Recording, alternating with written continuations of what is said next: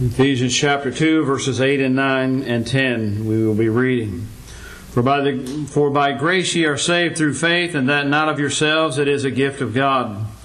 Not of works, lest any man should boast. For we are His workmanship, created in Christ Jesus unto good works, which God hath before ordained that we should walk in them. As you know, on Sunday evening, we've been looking at this passage of Scripture, and we're breaking it down. We have looked at for by grace. We've looked at grace and what God does for us. And then we looked at are ye saved?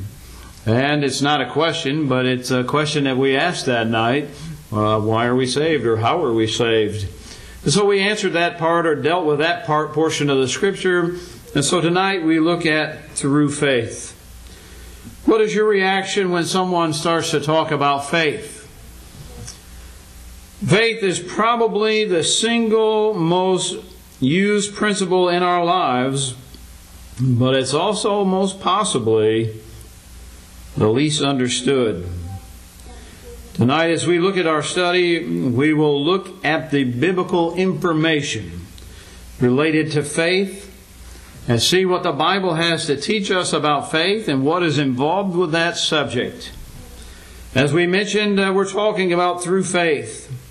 And the book of Hebrews is an excellent book that helps us in that area. It gives a great deal of information about faith. So if you have your Bible, turn over to Hebrews chapter 11. Because in chapter 11, it begins with, in the very first verse, by stating, now faith is the substance of things hoped for, the evidence of things not seen. So we understand from that passage of Scripture that faith is not a feeling. It's not something that you feel. It is a motivating principle of our lives.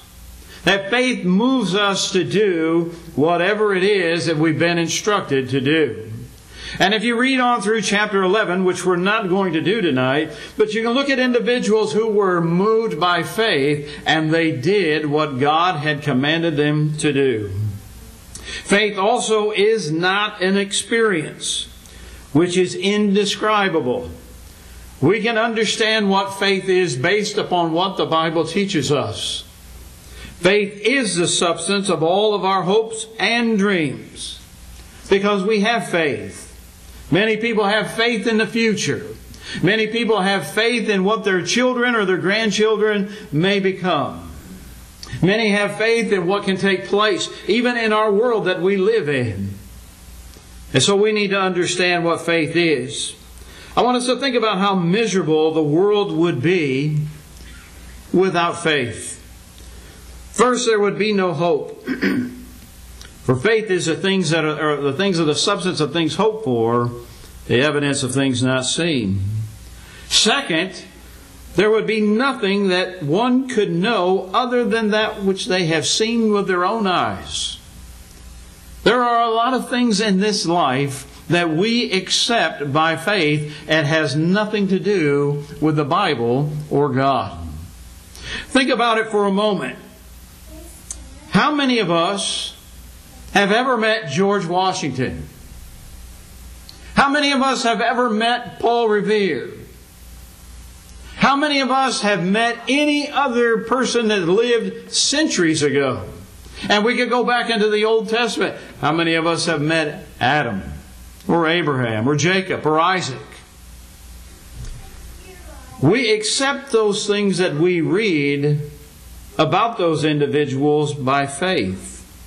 But not only would we not be able to know history, but we would have no faith in geography. We would have no faith in astronomy. We would have no faith in medicine. And many other things that we can look at in this life. Why? Because if faith did not exist, there would be no way one could believe in a historical figure. For such a person exists only on the basis of written records. And we put our faith in what we learn from those records. We use the principle of faith in so many, many different aspects of our lives. But the most important aspect of our lives is our faith in God. In Hebrews chapter 11 and verse 6, the Bible tells us there, "But without faith it is impossible to please Him. For he that cometh to God must believe that He is, and that He is a rewarder of them that diligently seek Him." So think about what that passage of Scripture is telling us. No faith. If you have no faith, that means that you are not pleasing to God. Furthermore, faith is the real proof that there is a God. Ephesians chapter 2 and verse 8 says that by grace we are saved through faith. Now, some who deny the existence of God, or who doubt whether He does in fact live, have never come to directing their faith toward God. You see, the evolutionist has faith. He has faith in a theory that somewhere, somehow, some way, certain conditions prevailed to produce a simple life form. That has to be based upon some shaky faith. Not incredible faith, but some kind of faith. I've always said it takes more faith, I believe, to believe that all of this just happened without God than it does to believe that God created all of this universe. It is faith that they lack, or faith that they do have in their theories, their hypotheses. They guess again, and then they guess some more. They take some time, and if they can't work out what they want to believe, in that amount of time they extend it. And we see that often, where the time gets extended with the evolutionists. But that kind of faith has no real solid or credible basis in fact.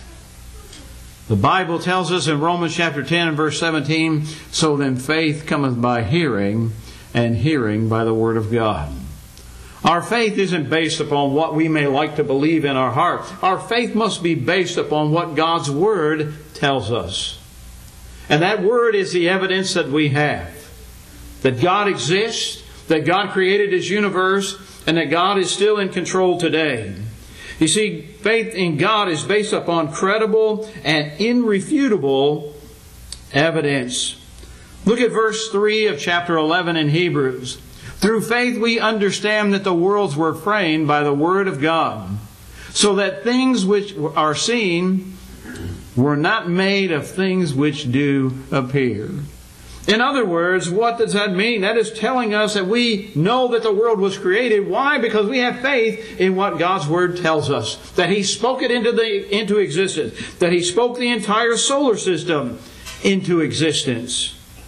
And without that kind of faith, it is impossible to please the all-powerful being who is capable of verbal creation. Of all the things, the entire expanse of the universe, God was able to speak into existence. And Hebrews 11 and verse 6 affirms that such a faith has rewards. God is a rewarder of them that diligently seek Him. There are a lot of people who believe that faith is the thing that you get when you get saved. Many people think of faith as nothing more than some kind of experience which they have, which are told is salvation. There are some obvious reasons why that cannot be true. Certainly, faith saves us, and we have to be saved by faith. But were you listening to some of the other things that we've already talked about? You see, the Hebrew writer says that the faith that pleases God is the faith which He richly rewards, because those that had that faith have diligently sought Him. It's not a mere passive effort where we just say, "Oh, I believe." It is a true faith that we believe what God's Word tells us about God and about how we're to conduct our lives. You see, faith is work. It is a diligent effort that we must put forth.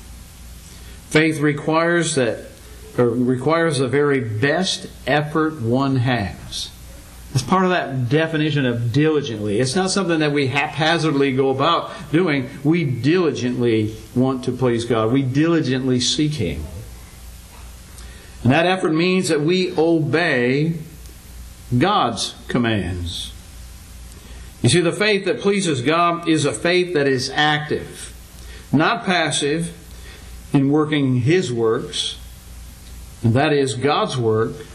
And so when we have faith, we're doing what God wants us to do if we have the kind of faith that God wants us to have.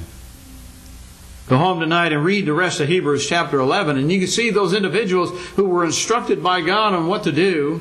By faith they were moved and they did those things. So their faith moved them, it motivated them to do it. Simply having the faith and not doing it wouldn't save them. Noah, if he'd had faith in God and said, yeah, I think that plan will work. I think that, if I built a boat, big ark, and put the animals in it, that we would all be saved. But Noah could have sat down and did nothing, and what would that say about his faith? His faith was the fact that God had warned him, God told him what was going to happen, God told him what he needed to do, and by faith he believed it, he was motivated, and he went and he did what God commanded him to do. And brethren, that's what we need to do. You see, what is the proper relationship between faith and works? The question that we need to ask. Because I realize that upon the very mention of the word work, some almost automatically and unconsciously blank out. You can talk to people in the religious world, and when you start talking about works that we need to do, or that the Bible commands us to do, you can just see them get turned off. Because we're not saved by works. They feel works have no part in salvation. That is, salvation is in Christ, separate from any kind of work that we are instructed to do. They repeat the old expression, you can't work your way to heaven. We are saved by grace through faith and not of works. That's what it says in Ephesians chapter 2 and verse 8. And I'm sure you've heard people say that. These are expressions that are commonly heard when faith and works are mentioned together. What is interesting about it is this, that all those statements are true up to a point. We cannot work our way to heaven. I can't do enough good deeds where I can go up to God and say, you have to give me heaven because I've earned it. But I can't get to heaven without doing those works that God commands me to do. The point is, the works of human merit, boastful accomplishments, the works that we see in the Old Testament law certainly are excluded from anything that would bring us salvation today. Works and faith are like the wind and a windmill. They're like electricity and some electrical appliance. You need both. The windmill is not going to work without the wind. The appliance isn't going to work without the electricity. They both go together. And I think that when we examine the Scripture, we see that faith and works are inseparable, that they go together. Faith is not Bible faith unless it contains Bible works. Take a moment and turn over to James chapter 2. In James chapter 2, in verse 21 and 22, James says, was not Abraham our father justified by works when he had offered Isaac his son upon the altar?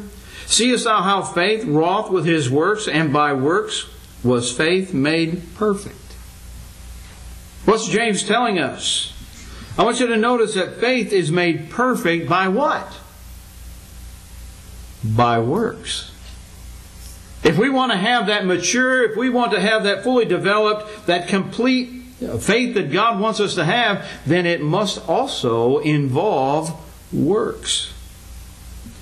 You see, perfect is often used to describe something that is complete, something that has all the basic parts, and the parts are all properly related to each other and adjusted to each other, and we want our faith to be perfect. And so it is with faith. Works perfect one's faith in Christ. Again, we're not talking about boastful works or works from some legalistic system or the works of the law. We're talking about the works that God has ordained that you and I must do if we're followers of His.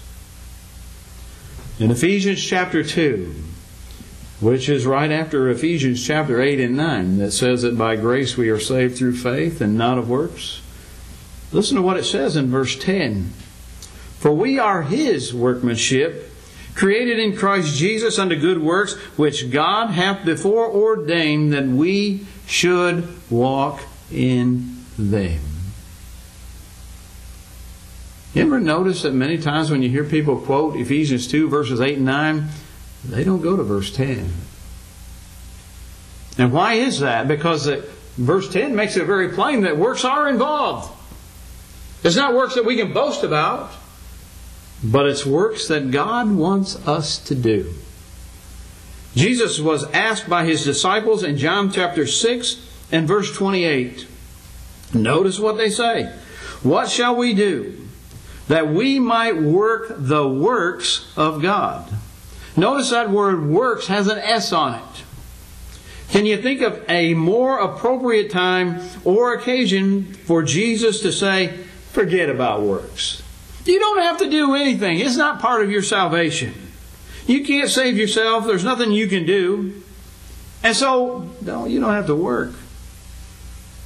But that wasn't what the Lord said. Listen to what He says.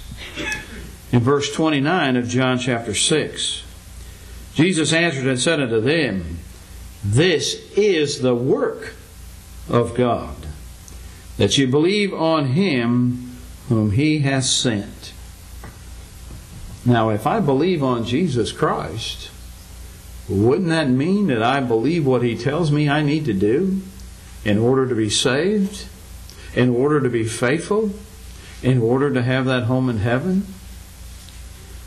And it's interesting that if you noticed, they ask, as I mentioned, works plural. But His answer dealt only with work singular. The question dealt with what they as believers were required to do. And the answer reveals what God expects all men to do.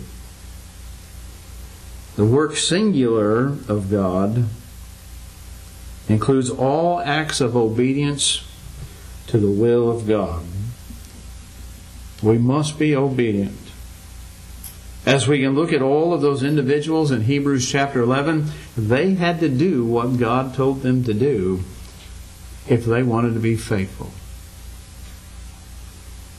All the works of God, which He commands through His Word, are encompassed within that basic work which Jesus said is faith. If works have nothing to do with salvation, faith is eliminated also. For faith, according to Jesus, is a work of God, which He expects us to accomplish. Notice that the work of God is what Jesus intended for His disciples to do, rather than something that God says He will do for us. As we talked about grace, the grace is part of the fact that God has given us a plan. He realizes that man was lost, man was separated from God, and it's God that gave us a plan. It tells us what we need to do in order to be saved. Now, we either believe that plan or we don't. It's much like if somebody ran in the building right now and said, hey, the building's on fire, you need to get out. If you believe that, what would you do? Would you sit there? Oh, I'm sure there might be some that would probably sit there until they saw the flames or the smoke or something. But if you believed that message, you would get up and you would exit this building in an orderly fashion, trying to save your life and other people's lives so that no one got hurt. And as I've mentioned before, I've been into stores and I've heard fire alarms go off. And guess what? Nobody ran out of the building. Why? Why did no one run out of the building? Why did they all just stay in there and keep shopping? Because they did not believe that that alarm was real, that there was a fire, and that they needed to get out of the building. Our belief involves obedience. Take another look at what James says. In verse 24 of James chapter 2, you see then how that by works a man is justified, and not by faith only. The only place that I know where justification by faith only is mentioned in the Bible is here, and it is denied. We're not justified by faith only. Justification can never be accomplished and realized by faith only, because faith without works is faith that is not perfected by works. And what kind of works perfect faith? The answer is clear. The works of God. The commands that God gives. Commands that God has revealed to sinful man, by which He has promised to make them new in Christ. And Paul traveled to Athens. He found idolatry rampant. And when he was given the opportunity to preach, he made the following statement, which is found in Acts chapter 17 and verse 30.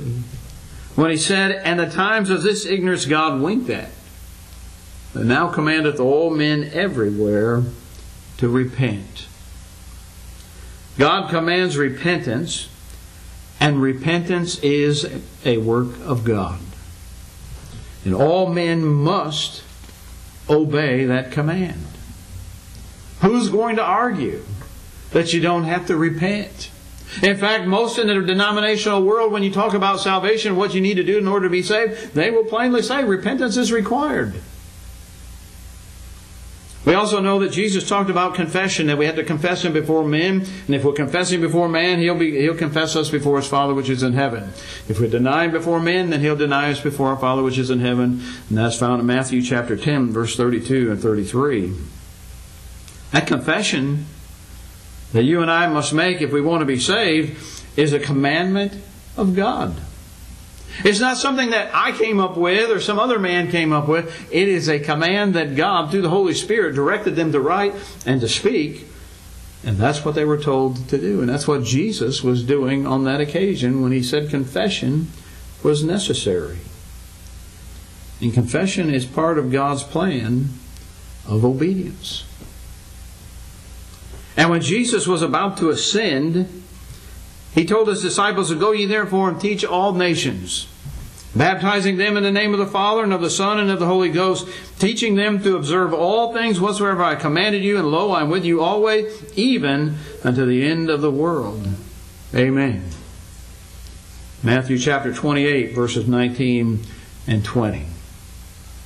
Is that a command that the disciples were expected to follow and be obedient to? Is it a command that you and I are expected to be obedient to, where we are to be baptized in the name of the Father and the Son and the Holy Ghost? And we know from other passages of Scripture that that is for the remission of sin, so that our sins are washed away. And then we must continue to be taught the Word of God. We need to be continue to observe all things whatsoever Christ had commanded them. And that would include the instructions from the apostles, because we know that they were guided in all truths. They were speaking what Jesus wanted spoken. So baptism is commanded to the penitent believer, and without it, faith is not perfected. Without faith, it does not save. Without faith, it cannot be justified. Baptism is a work of God commanded to be carried out by man. That which God commands men to do is faith. When we listen to what God's Word says, the Bible, then we are doing, and when we listen and obey, we're doing what God wants done. That's His works, not my works. And so I can't do something or do enough good things to say, God, look at me. I only do good because God has told me what I need to do in order to be good. I'm only faithful because God has instructed me in what I need to do in order to be faithful. You see, we need to be careful that we don't reduce the Word of God to a mere work of man. Faith definitely has a part in our salvation. For if we do not have faith, then we will not obey. Who's going to do what the Bible says if they don't believe that they're supposed to do it? Romans chapter 1 and verse 5, by whom we have received grace and apostleship for obedience to the faith among all nations of His name. Question right now is this: do you have that faith that the Bible talks about? The faith that motivates you? The faith that is active? The faith that is involved with works? Will this be the hour in which your belief will bring you to obey the commandments of God, if you haven't already, to become a child of His? We've seen the commands of Jesus, commands of God. We've seen what James said about our faith is perfected, is made perfect by works. When we do what God wants us to do, that's because our faith has moved us to obey His commands. And as we've seen, the instruction is to put our faith in God and to repent of our sins, to turn away from those things, to confess the name of Christ and be buried with our Lord in baptism. That's God's plan of salvation. And He expects us to be faithful while we're here on this earth until the end of our time. And then we'll hopefully hear, well done, thou good and faithful servant, enter thou into the joys of thy Lord. This evening, if you would like to respond to the invitation, you can come and have a seat up here on the front row. You have that opportunity while we stand and sing.